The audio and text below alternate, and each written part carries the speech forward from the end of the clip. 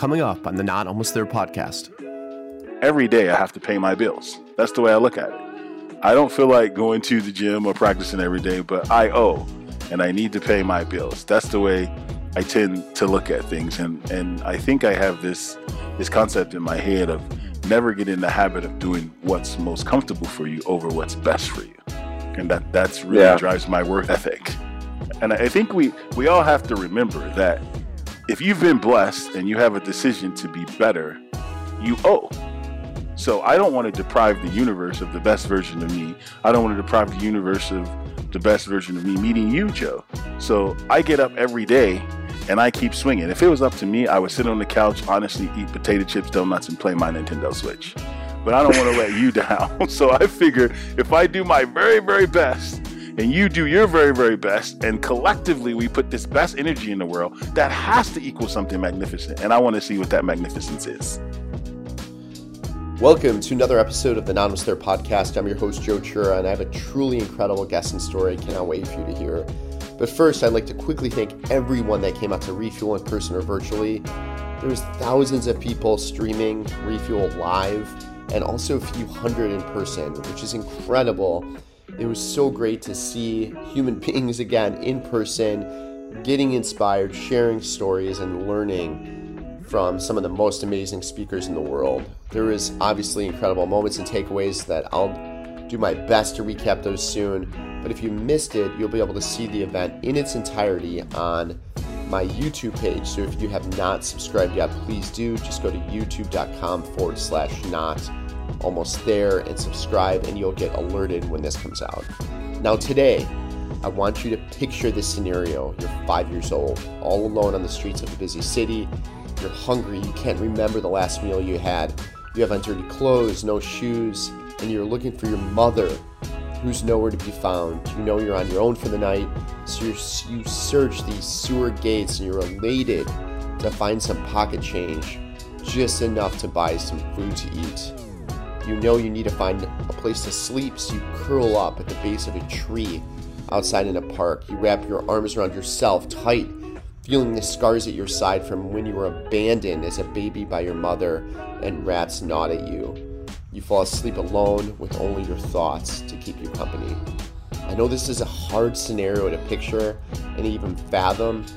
It seems like the start to some fictitious movie that Steven Spielberg creatively spun up, but this was a reality for my guest today, Dr. Richard Antoine White, who still has those scars on his side even today. On this episode, Dr. White shares his incredible life journey from being homeless with his mother on the streets of Baltimore to being the first black musician in the United States to earn a doctorate in tuba, and is now a professor of tuba at the University of New Mexico. Dr. White is also an author of the critically acclaimed book, Impossible, and has been blowing up the media circuit with his unbelievable story about defying the odds. I love this conversation, and I know you will too. So get your shoes on, head outside, and let's listen to what's possible with Dr. Richard Antoine White. Welcome, Richard, to the Not Almost There podcast. It is an honor to have you here today. Thanks for having me. It's a pleasure to be here. I read your book, Impossible, and I was absolutely blown away. That made me deep dive into your interviews on NPR, which I thought was fantastic. Your documentary, which I want to talk about, it was a little bit hard to find, but once I found it, it was well worth it. It's only about 23 minutes long. But really what I want to start is with your story. You have such an incredible, rich story, and the audience really needs to, I think, hear and understand it. And your book is so well written, but if you wouldn't mind taking us back to Baltimore when you were a toddler, I think that's the best place to start this. Yes, I will. And it's unfortunate. I guess it's fortunate. It depends on how you want to look at it. The documentary is usually 30 minutes long, but because of Magnolia, they cut it to fit their network. So when you're searching for it, it's called Hi, I'm Richard Antoine White and not Raw Tuba, just so the audience know. But Joe, back in Baltimore, every day, like any normal kid, I woke up and I wanted to play. But a few things were different from a normal childhood in that I would search the gutters for coins so that I could go to the local open market to get some chicken gizzards or chicken wings or whatever. And amazingly, people drop coins and they end up in the gutter system, like the drainage that drains the water when it rains. And so I would often find coins, make my way up to the open market. I'm sure I didn't have enough, but they would always give me something. And then I would eat that food, and because it was so unpredictable as to where my next meal would come from, I would store it under my tongue. And also, I searched in dumpsters and would find shoes that were too big, but I would stuff them with newspaper and fill them so that they would fit. And this was at age 4 and 3. And then at the end of the day, my task was to find my mom. And sometimes I was successful, sometimes I wasn't successful. And when I wasn't successful, I ended up sleeping under, abandoned trees, old trees, or an abandoned building. And that was my life. And oftentimes I'm asked, would you change it? No. It's the hand I was dealt. I played it to the best of my ability. And I tend to think that life is fair because it's unfair to everyone. Yeah, that's a great setup. But I want to dive a little bit deeper into that because I thought it was just when I read the part that you had developed some scars or you have something on your stomach, and it was from rats essentially eating your body at some point. And as grotesque as that may seem, as a little boy, I cannot even fathom that happening. Can you expand on that a bit? Because I think it shows like how serious this was. Yeah, my mom unfortunately had her own demons and battles, and her battle was with alcoholism. And I guess this is a serious disease when it calls. I mean, you do what you need to do to serve that craving. And I was left in a burnt out, abandoned building. And, the crazy thing is people were aware of the situation, but everyone feels empathy. So no one wants to call Child Protective Services because they don't want to take the kid away from, my mom. And ultimately, they called one day. I was crying. My uncle Ricky Jr. came down and saw rats gnawing away at my side. I still bear the scar today. And he shot them like bam, bam. And he thought right after, oh my gosh, I probably made the kid deaf. Luckily, my hearing is fine, and he saved the day actually. So that is Baltimore. I think if anyone ever watched the show The Wire, you think some of it's outrageous. It is the truest depiction of Baltimore that you could have. I can't imagine going through that. And when that happened, were you around 4 years old? Oh no, I was much younger than that, like baby. Oh, okay. Got it. And so he had to tell me what happened. Like I'm talking baby. Like I said, well, what's up with this scar? And he said, well, let me tell you. Many years after the event. Yeah. And then when you say you were trying to find your mother's, is that because you guys were together during the day and then she would wander off and be drinking with folks and then you just couldn't find her at night sometimes? Yeah, I think we were both guilty. I think I didn't have structure or rules. The thing that's awesome about, being homeless is that there's no structure. There's no time to come home because there is no home. So I wandered off and just pretty much did my thing and, tried to find her at the end of the day. Ultimately, me and my mom had such a strong love. I tell people all the time now, she is a hero. This is not a sob story. This is a triumphant story because ultimately she did one of the hardest things there is to do, and that is to give her kid up so that they can have a better chance at life. So she's my hero. I think that's amazing. And it's clear in the book, the love that you have for her and how even though you were living in that state, you would have rather lived with her in that state than be pulled apart at your young age. And then you realized it obviously later in life that was the right thing. What was it? What was the point that you decided or someone decided for you that you needed to be pulled out of her care? So one day I couldn't find my mom, and you can actually look it up. I think like 1978, it was the blizzard of all blizzards in the Northeast. This thing was so massive. The police were driving around in blue ribbon trucks. I don't even know if that bridge still exists, but they were driving around in these big bread trucks. I was barefoot. I tried to find my mom. To me, it seemed like I was banging on the doors like Hercules of family members, but no one heard me. And I crawled in what's called a vestibule. In Baltimore, it's known for marble steps and that leads to a vestibule, which is just a little entryway before you actually enter the house. One of them happened happened to be open. I was found frozen. Next morning, I woke up. I just remember a sea of yellow and lots of tea. They called authorities, and the people that originally adopted my mom started to take legal custody of me because they thought that if this happens again, I might not survive. Wow, And so that began my life with my foster parents. yeah, and I know, and a lot of these questions I've read in the book, but I want to lead you to explain a little bit of this for the audience here. So what were your feelings then when you were kind of taken away from your mother at that point?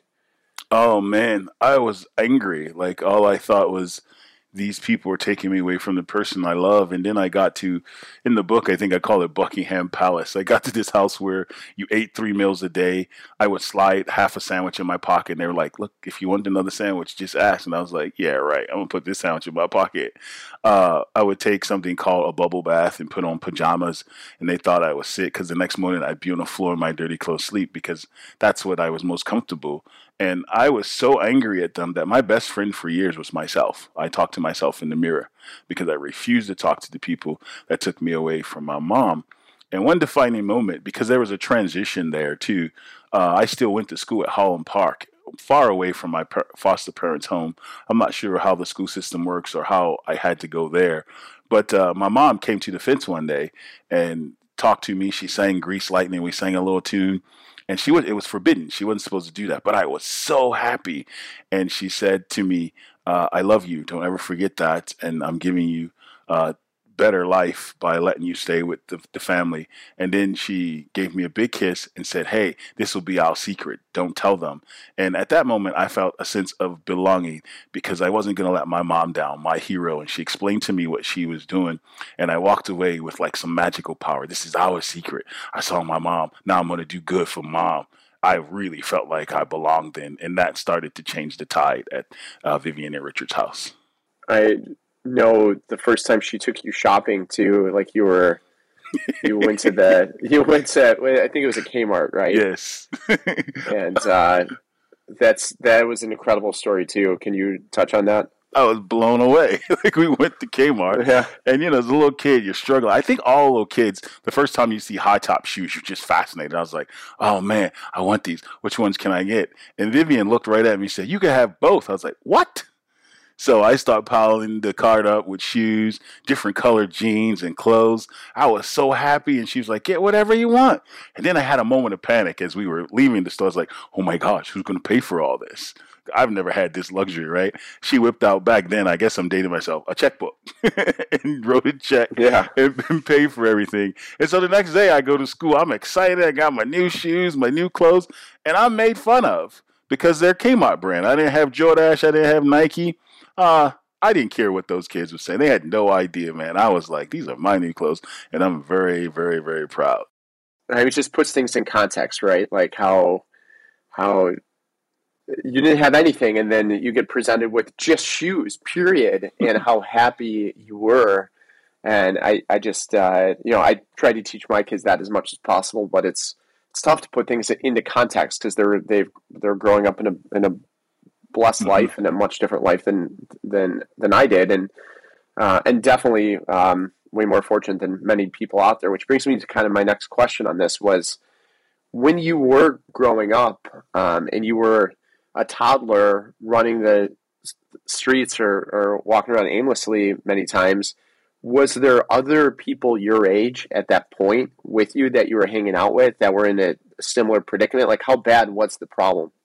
No, I don't think anyone was in the predicament. And I think if you put in context of the 70s, people were used to looking out and taking care of each other. And that generation, if you were born just a little before that, they had a really rough time because a lot of people ended up dependent on alcohol or heroin or these drugs, which entered the States doing that. And I think what's important for people to know is that I had, 4 or 5 years of a rough life. Some people have 10, 15, 20, 30 years. So in that regards, I feel very blessed. And I think even if people wanted to take me in, there were two obstacles in front of them. One, I was my mom's child and she was going to let you know. So even if you tried to Mm. intervene, it wasn't going to happen, which I didn't understand that until years later. People told me, no, you was your mom's child and she wasn't going to let anyone take care of you. And then also some people cried and in a very weeping way and said, we couldn't afford to take care of you, which is astonishing to me, but that's how hard times were. Like another kid at the table meant that one of their kids possibly wouldn't eat. I get it. And I'm not angry. That's just the way it works out sometime. I'm glad that life navigated me in such a way that it blessed me with an extraordinary imagination. And I call it my superpower.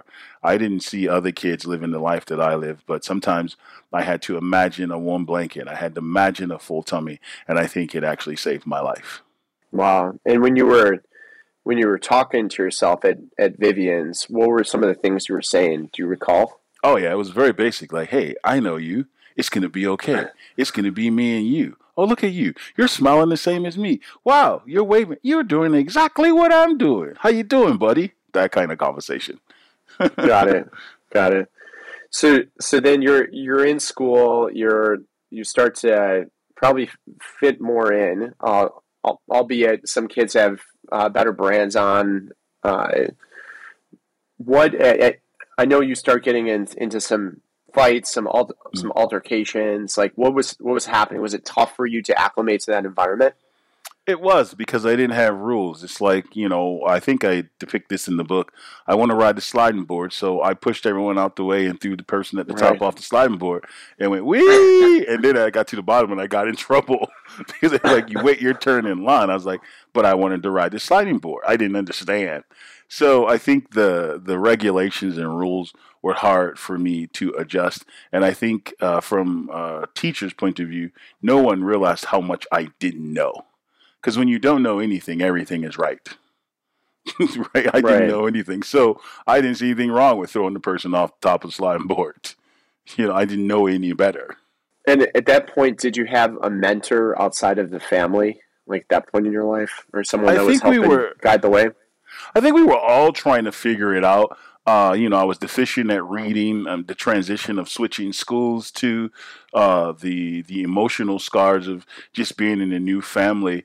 And, my life really didn't change until about fourth grade when somebody came to the school with a ton of instruments.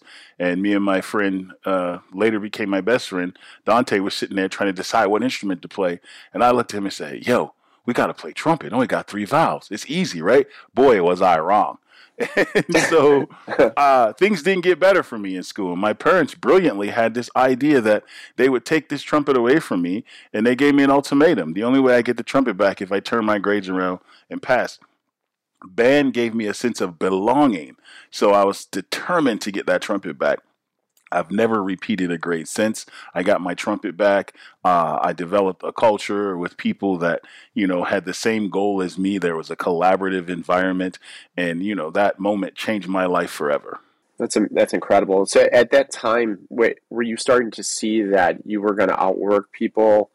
And when it came to things you were passionate about, like music in this case, that you would practice more than others, or was it just something you started to toy around with at that moment? Later on, I realized some of the things you're talking about. At this early stage, I think it just gave me a sense of belonging, a sense of collaboration, in the sense that, oftentimes I'm asked, hey, when you play music, do you feel awkward that you're often the only black person, classical music in particular? And I go, we all play from the same notes, right?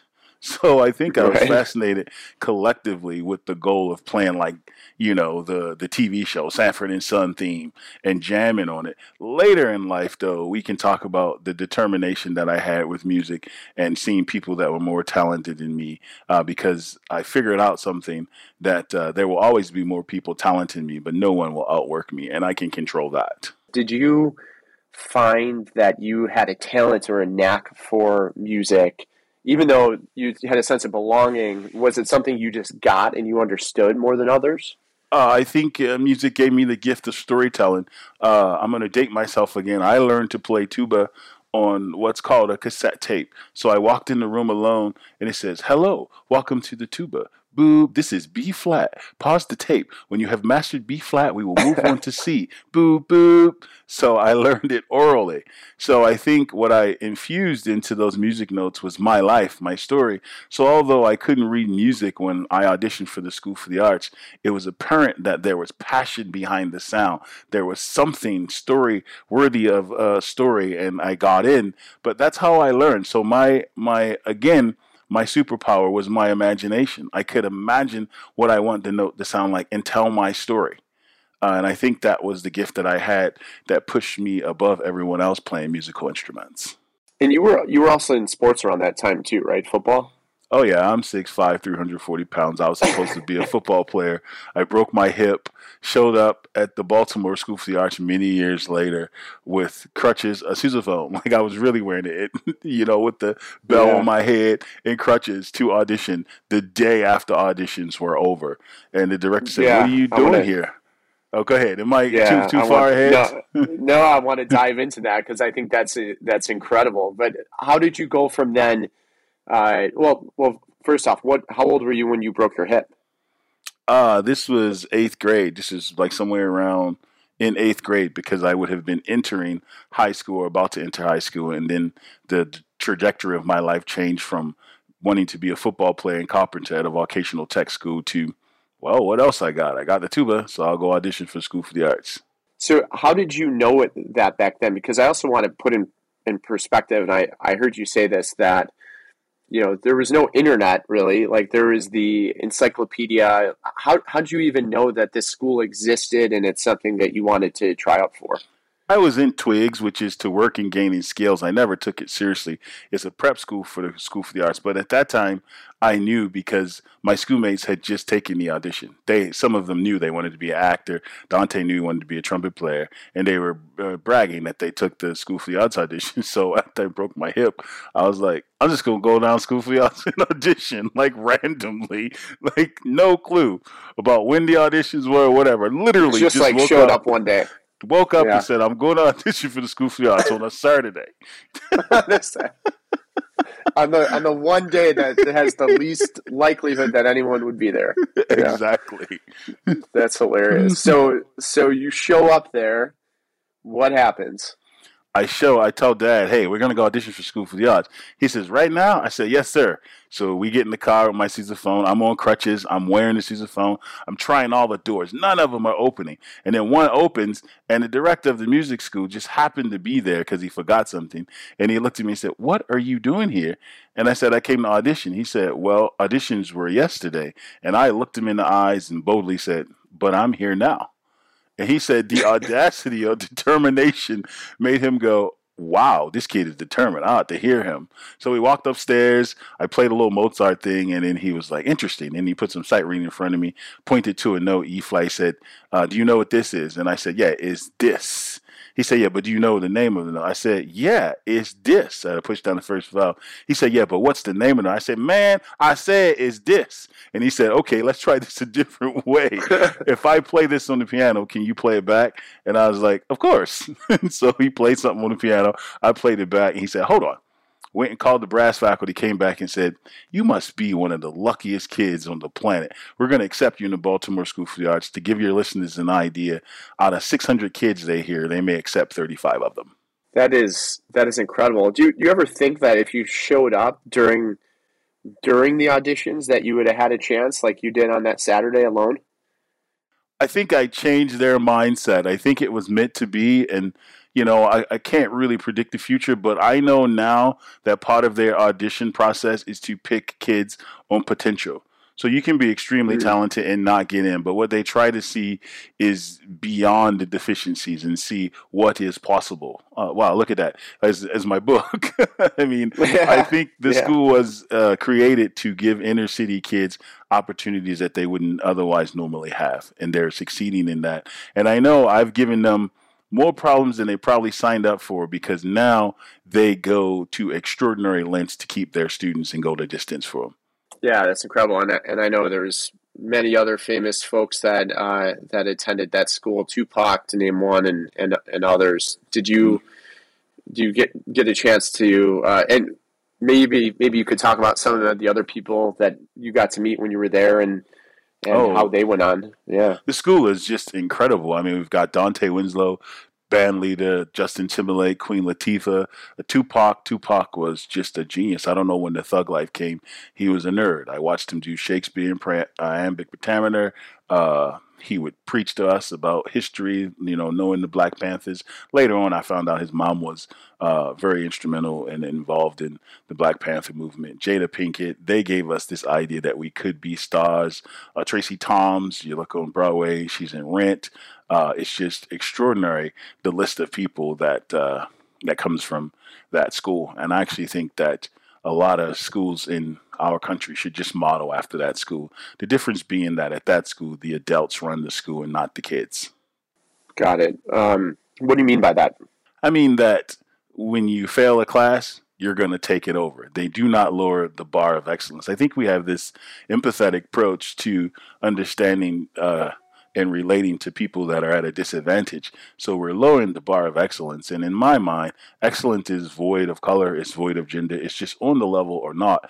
And what we have to do is create the resources so that people can compete on the level of excellence. And if it takes you 10 tries, so be it. By the 10th try, you'll really get it. And that's what I mean by that at the Baltimore School for the Arts. It seemed like that school, your instructors really pushed you, and it feels like today we live in such a sensitive society. I think you're kind of getting at that in a way that schools, in many cases, like can't really push the kids like that. How do you balance that, or what advice do you have for educators or parents, and what that balance is, if there isn't, if there Yeah. is such a thing as balance?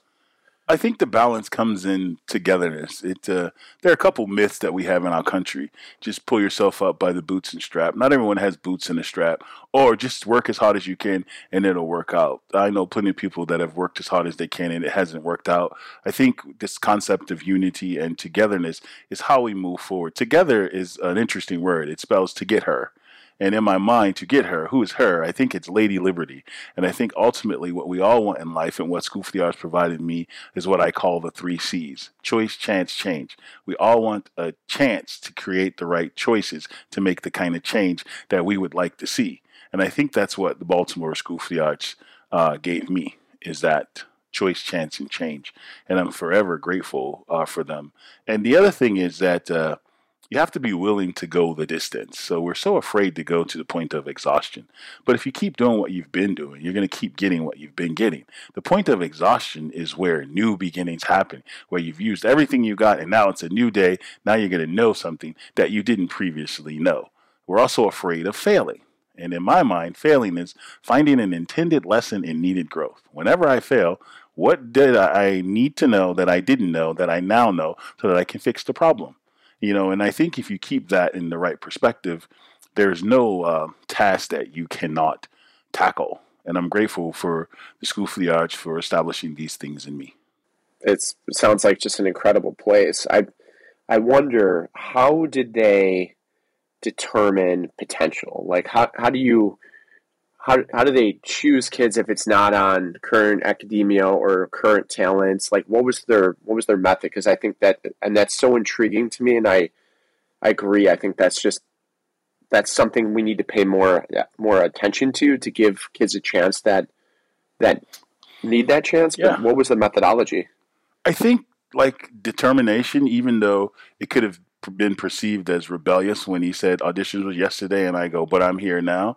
That showed determination. I also think hunger, if you're hungry, in the interview process, they ask you, why do you want to be here? You have an opportunity to say what you're passionate about. I think that weighs a lot, even if the talent is not fully developed there. And then ultimately, I think the major thing that they have in common when with successful people is that they never give up. They never gave up on me, and I fell short a lot. So I think they roll the dice with potential. And yeah, do they have 100% rate? No, but they're in a 90 percentile rate, and I think they're willing to take that chance because you never know when that star is going to be born. It's why they have a job, I think. Yeah, and I also read the stat that 99%, they have a 99% college acceptance rate too, and most schools are run at 66%. Yeah, School for the Arts prepared me to, like I said, to have that choice, chance, and change. And then later, when I went to Peabody in undergrad, my mentor David Federley really taught me something. I call him the truth teller because he tells it like it is.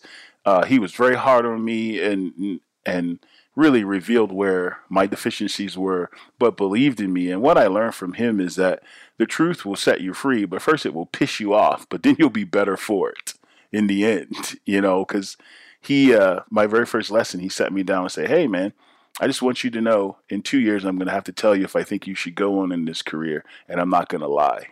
Wow. And prior to going to Peabody, I had seen David Federley at the Baltimore School for the Arts, and he gave me a laundry list of things to do. So when I showed up to the audition at Peabody, he said, "Oh my, you've done all of them. Wow." Mm. And he said there were people that had more talent that came highly recommended, but there was just something in my sound and the way I approached the instrument. Music is not complicated by words. So you can be unread and still tell a profound story with a musical instrument. I'm not sure you can be unread and give a profound speech articulated in the right manner if you're not well read. Right, right. I don't know why in my mind when I hear the stories about him, I think about Whiplash, that movie. Have you seen that movie? Refresh me. I have seen it. It's just about an instructor who is it's pretty hard on a jazz drummer. Oh, I've seen that. Yes, and so I love that movie. And some people think it's hardcore, but the bottom line is when people ask me what does it take to be successful in music, I often say everything. Everything you got. It's like training for the Olympics because you can train for the Olympics for 4 years and then come up short. And then you have to make a decision, are you going to come back or not? And what I think about all the time is, oh man, I just have to win one orchestra. That's all I have to do. Mm-hmm. David Federley told me, they said, look, I've won one more job than you. And then I thought, I could win one.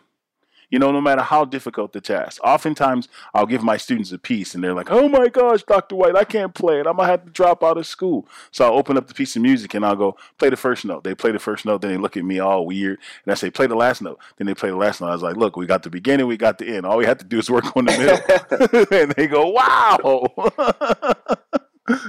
That's sort of how I look at life in the terms of whether it's a good day or a bad day. The best part about every day for me is that I'm not done yet.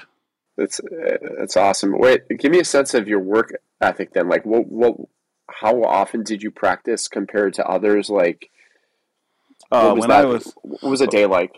When I was on the circuit, I practiced probably 5 to 6 hours a day. I would be in the gym 6 o'clock.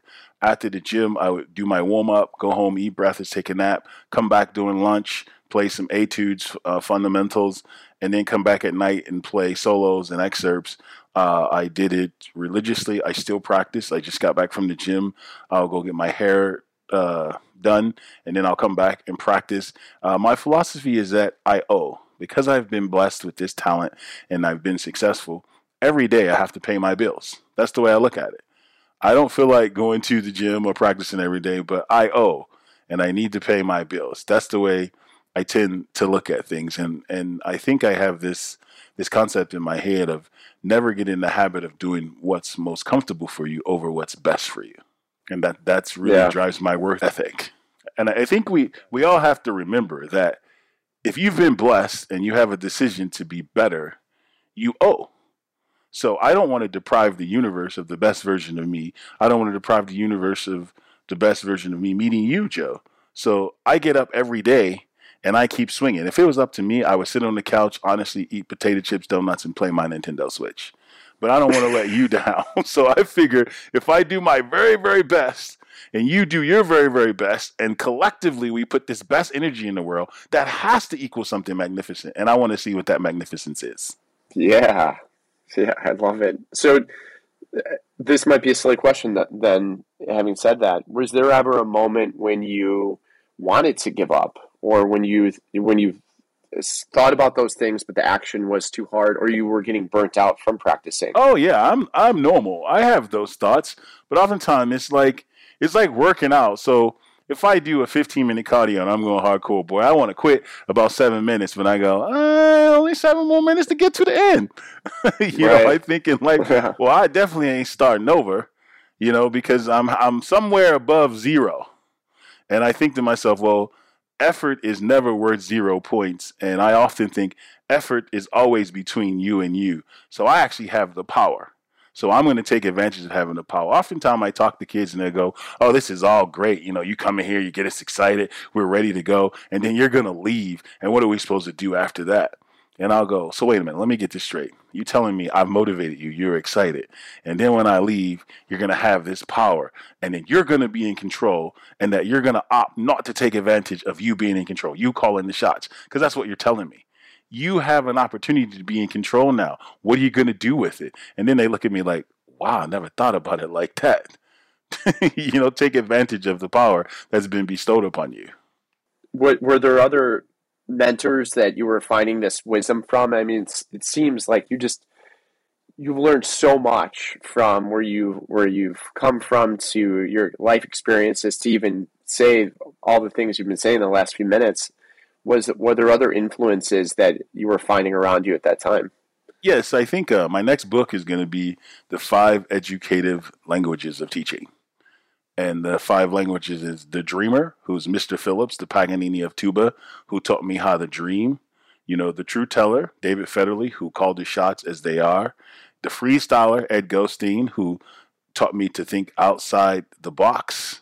The storyteller, my very first teacher, Richard Burns, who sent me to the library to look up the encyclopedia and all those things. And then the motivator, Mr. Perantoni, who really taught me how to compete and be excited about playing the tuba. Well, I'm looking forward to reading that book as well.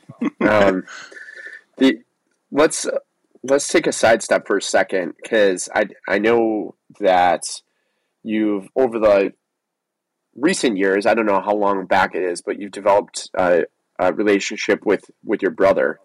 And it almost seemed like when I heard this story, it was you guys were living in a parallel / alternate universe in that he was still with your mom. I mean, first off, you didn't find out you had a brother until you were what, 6, 7 years old? Is that? Yeah, maybe even a little later, somewhere. Yeah, I think later than that. Because I think my brother, he's 37, I'm 48. Yeah. So you find out you have a brother. You now are living with this family who's taking care of you, middle class household, getting these chances. But now your brother's still on the streets, right? In Baltimore with your mom. Yeah, I think his father was very responsible. So he had somewhat similar but different life. And I think when I found out I had a brother, I just did the only thing I knew how. The McLeans were very loving people, but the way they showed me love is to provide for me. Like we're not traditional family. We don't wake up every morning and go, I love you, have a great day.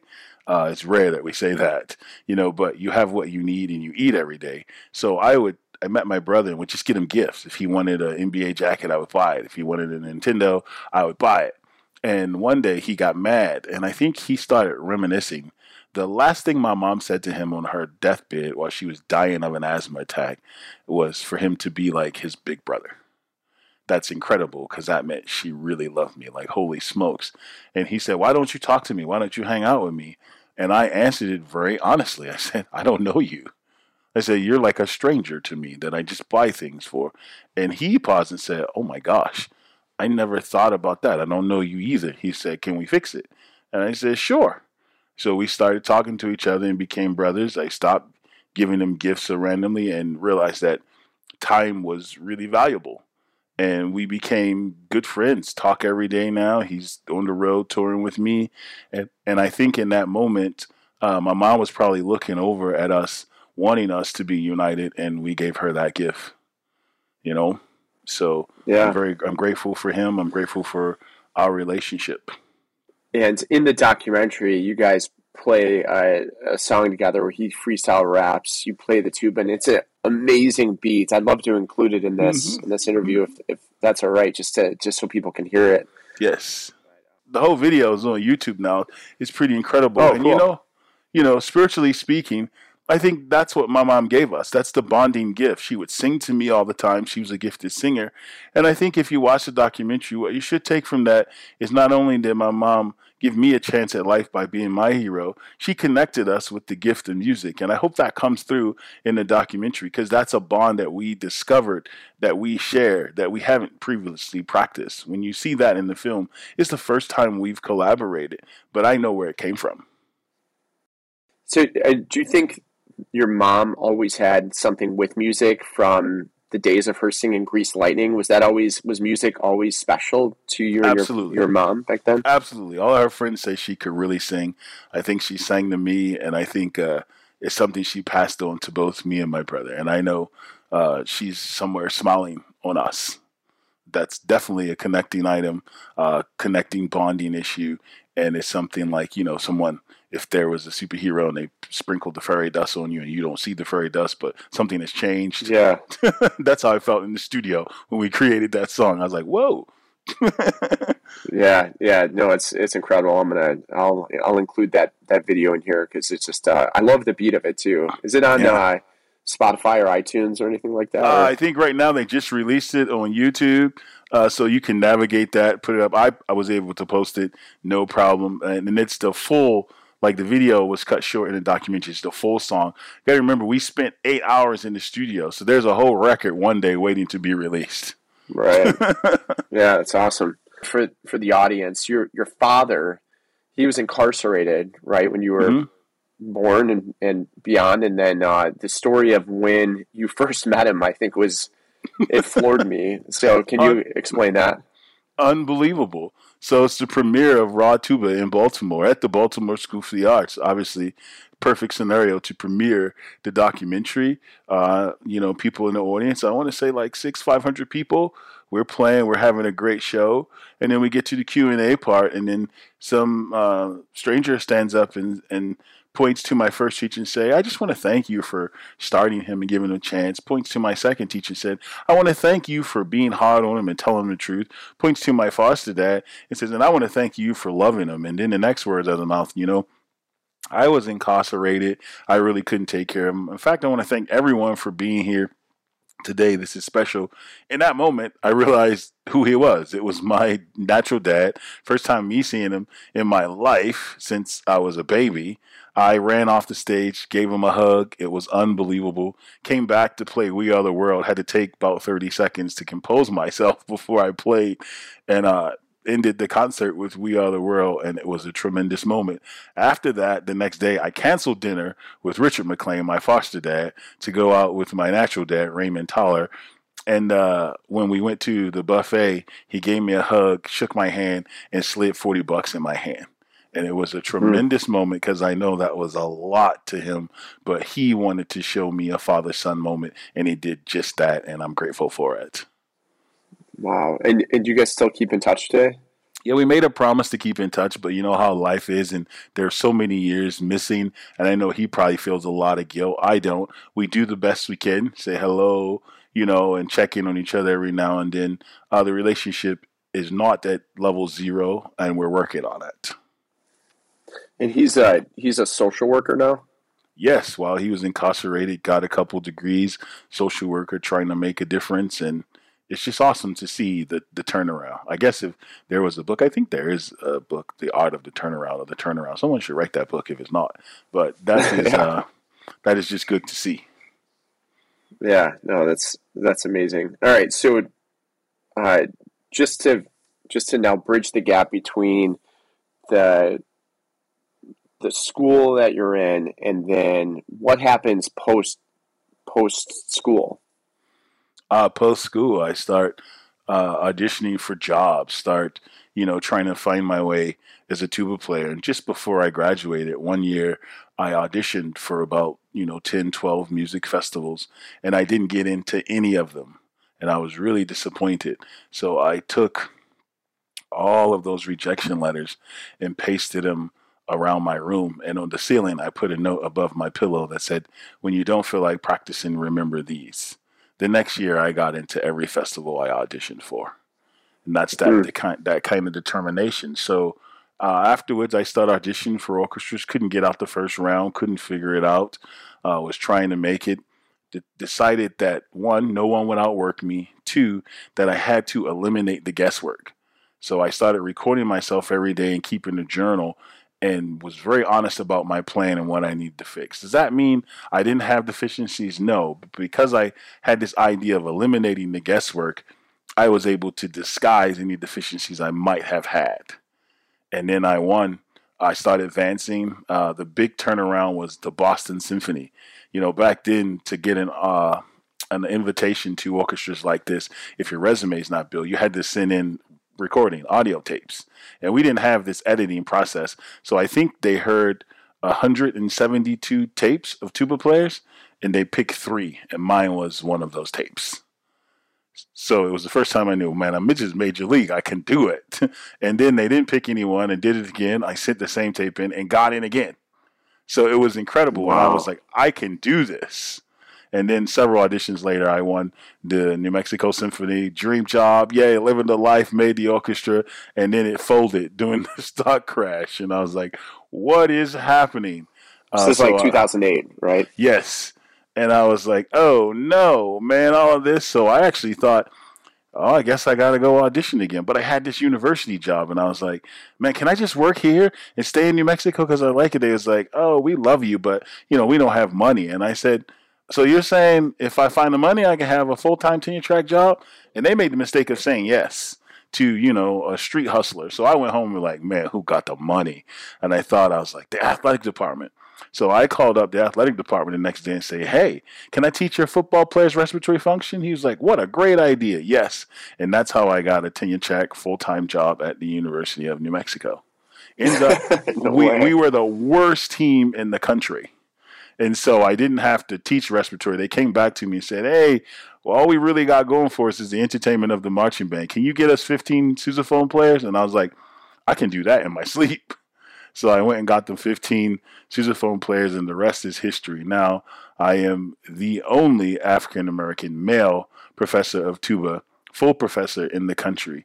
The other African-American is a female, Velvet Brown, who teaches at Penn State. One female, one male. So I'm very proud of that accomplishment. And you're the only African-American who received their doctorate in tuba as well, right? Yes, and it's important for listeners to understand because I get calls all the time and say, hey, man, you know, back in 19 such and such got a DMA and, you know, he was before you. And I was like, congratulations, and I'm happy for them. I don't have a doctorate of musical arts. I have a doctorate of music. Mm-hmm. And they go, oh, wow. Okay, thank you for the clarification. So, and only 2 institutions offered the degree, so it's pretty prestigious. And if you were in the UK, it's a big deal. The distinction between a DM, DMA is really significant. One's primarily a PhD, like an academic degree, and one's more centered around performance. As you very well know, Indiana is the largest music school in the country, one of the most competitive. When you go there, it is serious. I think I started that degree in 1999 and didn't finish until 2012. It's intense. Whoa. Yes. Wow. So then what were you doing?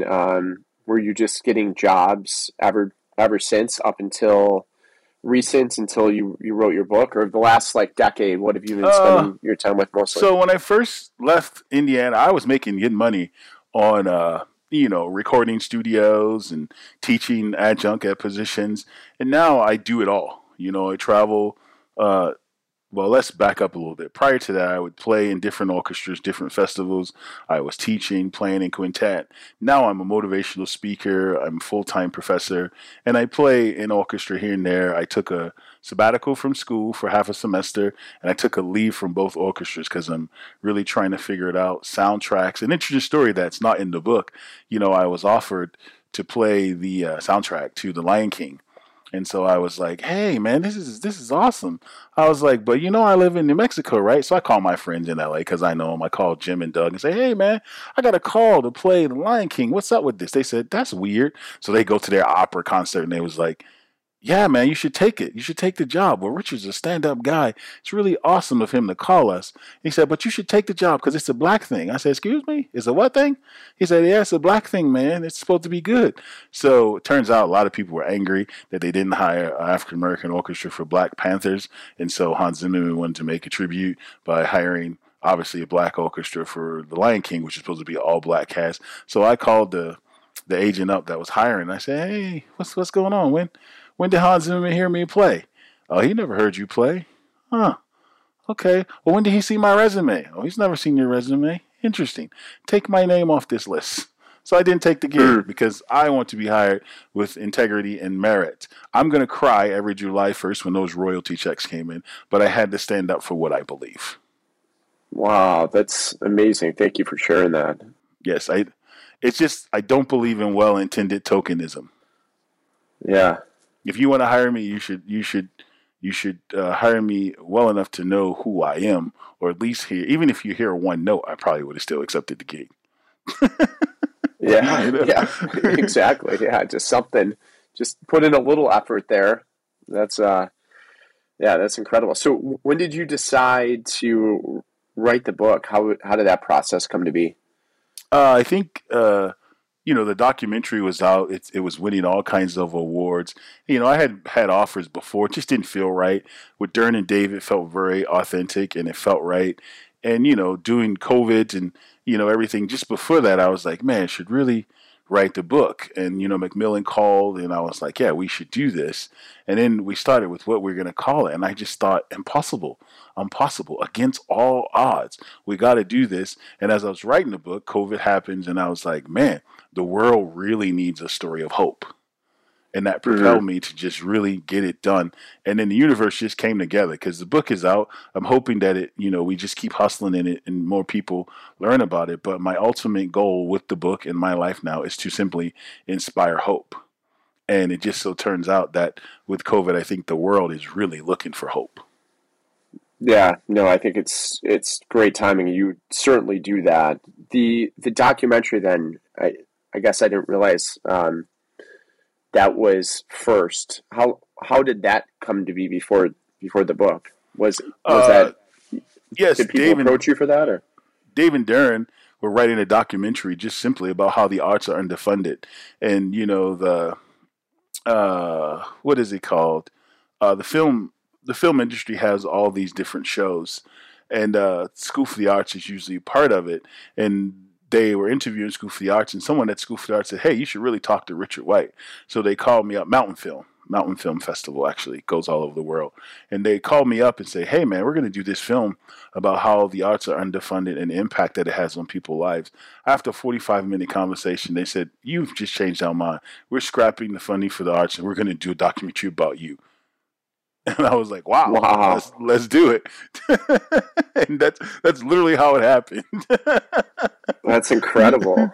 That's incredible. And now you get to tell your story to, such a wider audience. I'm so excited. Right now it's Discovery Plus. It's 22 minutes to fit Magnolia. What people don't understand is Joanna and Chip launched their own network now. So in January, it will be readily available nonstop on their new Magnolia network. I think Magnolia network launch was changed a little bit because of COVID, but in January, just a few weeks, it will be launched, and I'm really excited for the world to see Raw Tuba. Yeah. So is it going to be called Raw Tuba then? No, it will be called Hi, I'm Richard Antoine White. Got it. So I watched that. It took it took a little bit of brain surgery to figure out how to watch it, because I was just like, I hit my friend up too that knows how to get any movie, and I was like, "Can you find this? It's called Raw Tuba," and he's just like, "I can't." So I was trying to make the connection between them, but I realized though, I think it was in one of your in the NPR interview at the end, I realized I was on the right thing. So nice. So yeah, that's awesome. I'm glad it needs to be easier to watch. Yes. So I'm glad that'll happen soon. Ultimately, I hope someone picks up the book thing is really interesting. I hope someone wants to do a feature film or TV series or something, just so that, the story gets out, and whether you're at advantage or disadvantage, I just want everyone to know they can do it. The book, I think, is doing well right now. We're just getting started, and I thought it was doing great. And then Will Smith came out with his book. But we're not done yet, like I said. So I want this book in everyone's hands, and ultimately, I hope that one day the film and the book, modified version of the book, is in curriculums in all schools. Yeah, well, I'm certainly going to push this interview everywhere, and the documentary. It's just incredible. Your whole your story, your journey, all these lessons you've learned that you shared with us today. I don't know. I can't thank you enough. It's just incredible. Well, I appreciate you, and thanks for taking interest in it. I think the one thing that we should cover that I haven't covered is what's going to happen with the proceeds from the book, and I hope to see you there one day, Joe. The proceeds are going to go to the Raw Tuba Ranch, which will be my home, and also on the Raw Tuba Ranch there will be a stage. And if you don't play a musical instrument, don't worry. You can just sit on the stage and look pretty. But it's a place of fellowship. And 24/7, there will be ramen noodle, chili, and beer. The concept has gotten so much positivity that the city of Albuquerque acknowledged me as an important person, and they're helping me develop the Raw Tuba Ranch. So come on down, be yourself. It's a place where you don't have to check your personality at the door. You can just be yourself. If you overindulge in the chili, ramen noodle, and beer, we'll have barracks for you to stay at, which is why I'm getting the city involved, because apparently you need licenses and permits to do that kind of stuff, which I didn't know. Well, check this out. So I know you're about inclusion. I'm creating one of the first non-alcoholic breweries around. So amazing! I'll be glad to donate. Truck. Yes, I will donate non-alcoholic beer for it, and it tastes just like the real thing. It's just a little better for you. This is amazing. Yes, man. Yeah, you got it, man. See you at the Raw Tuba Ranch, man. This is going to be fantastic. When's that going to open? My day. You know? Oh, we're looking in the spring. We're looking right now. I'm searching maps for about 10 acres, and I'm hoping to secure the land at least in the spring. So most likely spring of 2023. Awesome. That'll be good time. Yeah, we open in this spring. We open, and I'm so looking forward to it. And you have my word, man. I'm there, and I'll fill up a truck and I'll drive it down. Congratulations! This is an awesome collaboration, man. We're gonna make a difference. Thank you. Yeah, that's incredible. Hey, thank you so much for your time today. It's truly a pleasure and an honor to get to know you. I know we were trying to make this happen in person, but this is the next best thing. And I highly recommend your book on Possible. And it's just an incredible story. We just touched on a little bit of it today. There's so much more, and it goes really deep. But please check it out. And I just thank you very much for being you. Thank you. The last thing I'll say to the listeners is I believe there are thousands of problems in the world, but I also believe that 99% of them can be solved if we were just kind to one another. So be kind, and thanks for having me on, Joe. What's up, Richard? Thank you, Richard, for the amazing conversation. You definitely defy the odds from the hands you were dealt with, and your story shows that even in the midst of adversity and a life that is so difficult, by having the right work ethic, tenacity, and preparation can lead you to knowing that anything is possible. And to self-reflect to your book's title and think about the word impossible, impossible, and to reframe that into possible is such a perfect way to describe your story. Your last words to us are really striking a chord now too, to be kind. This is a simple concept, but one we overlook. So as you're out there in the world today, maybe rushing around getting yourself ready for the end of the year and the holidays, be sure to lead with kindness. I agree with Richard. We can solve so many of our problems with just that. In the meantime, have a great holiday, and remember, you, me, we are not almost there.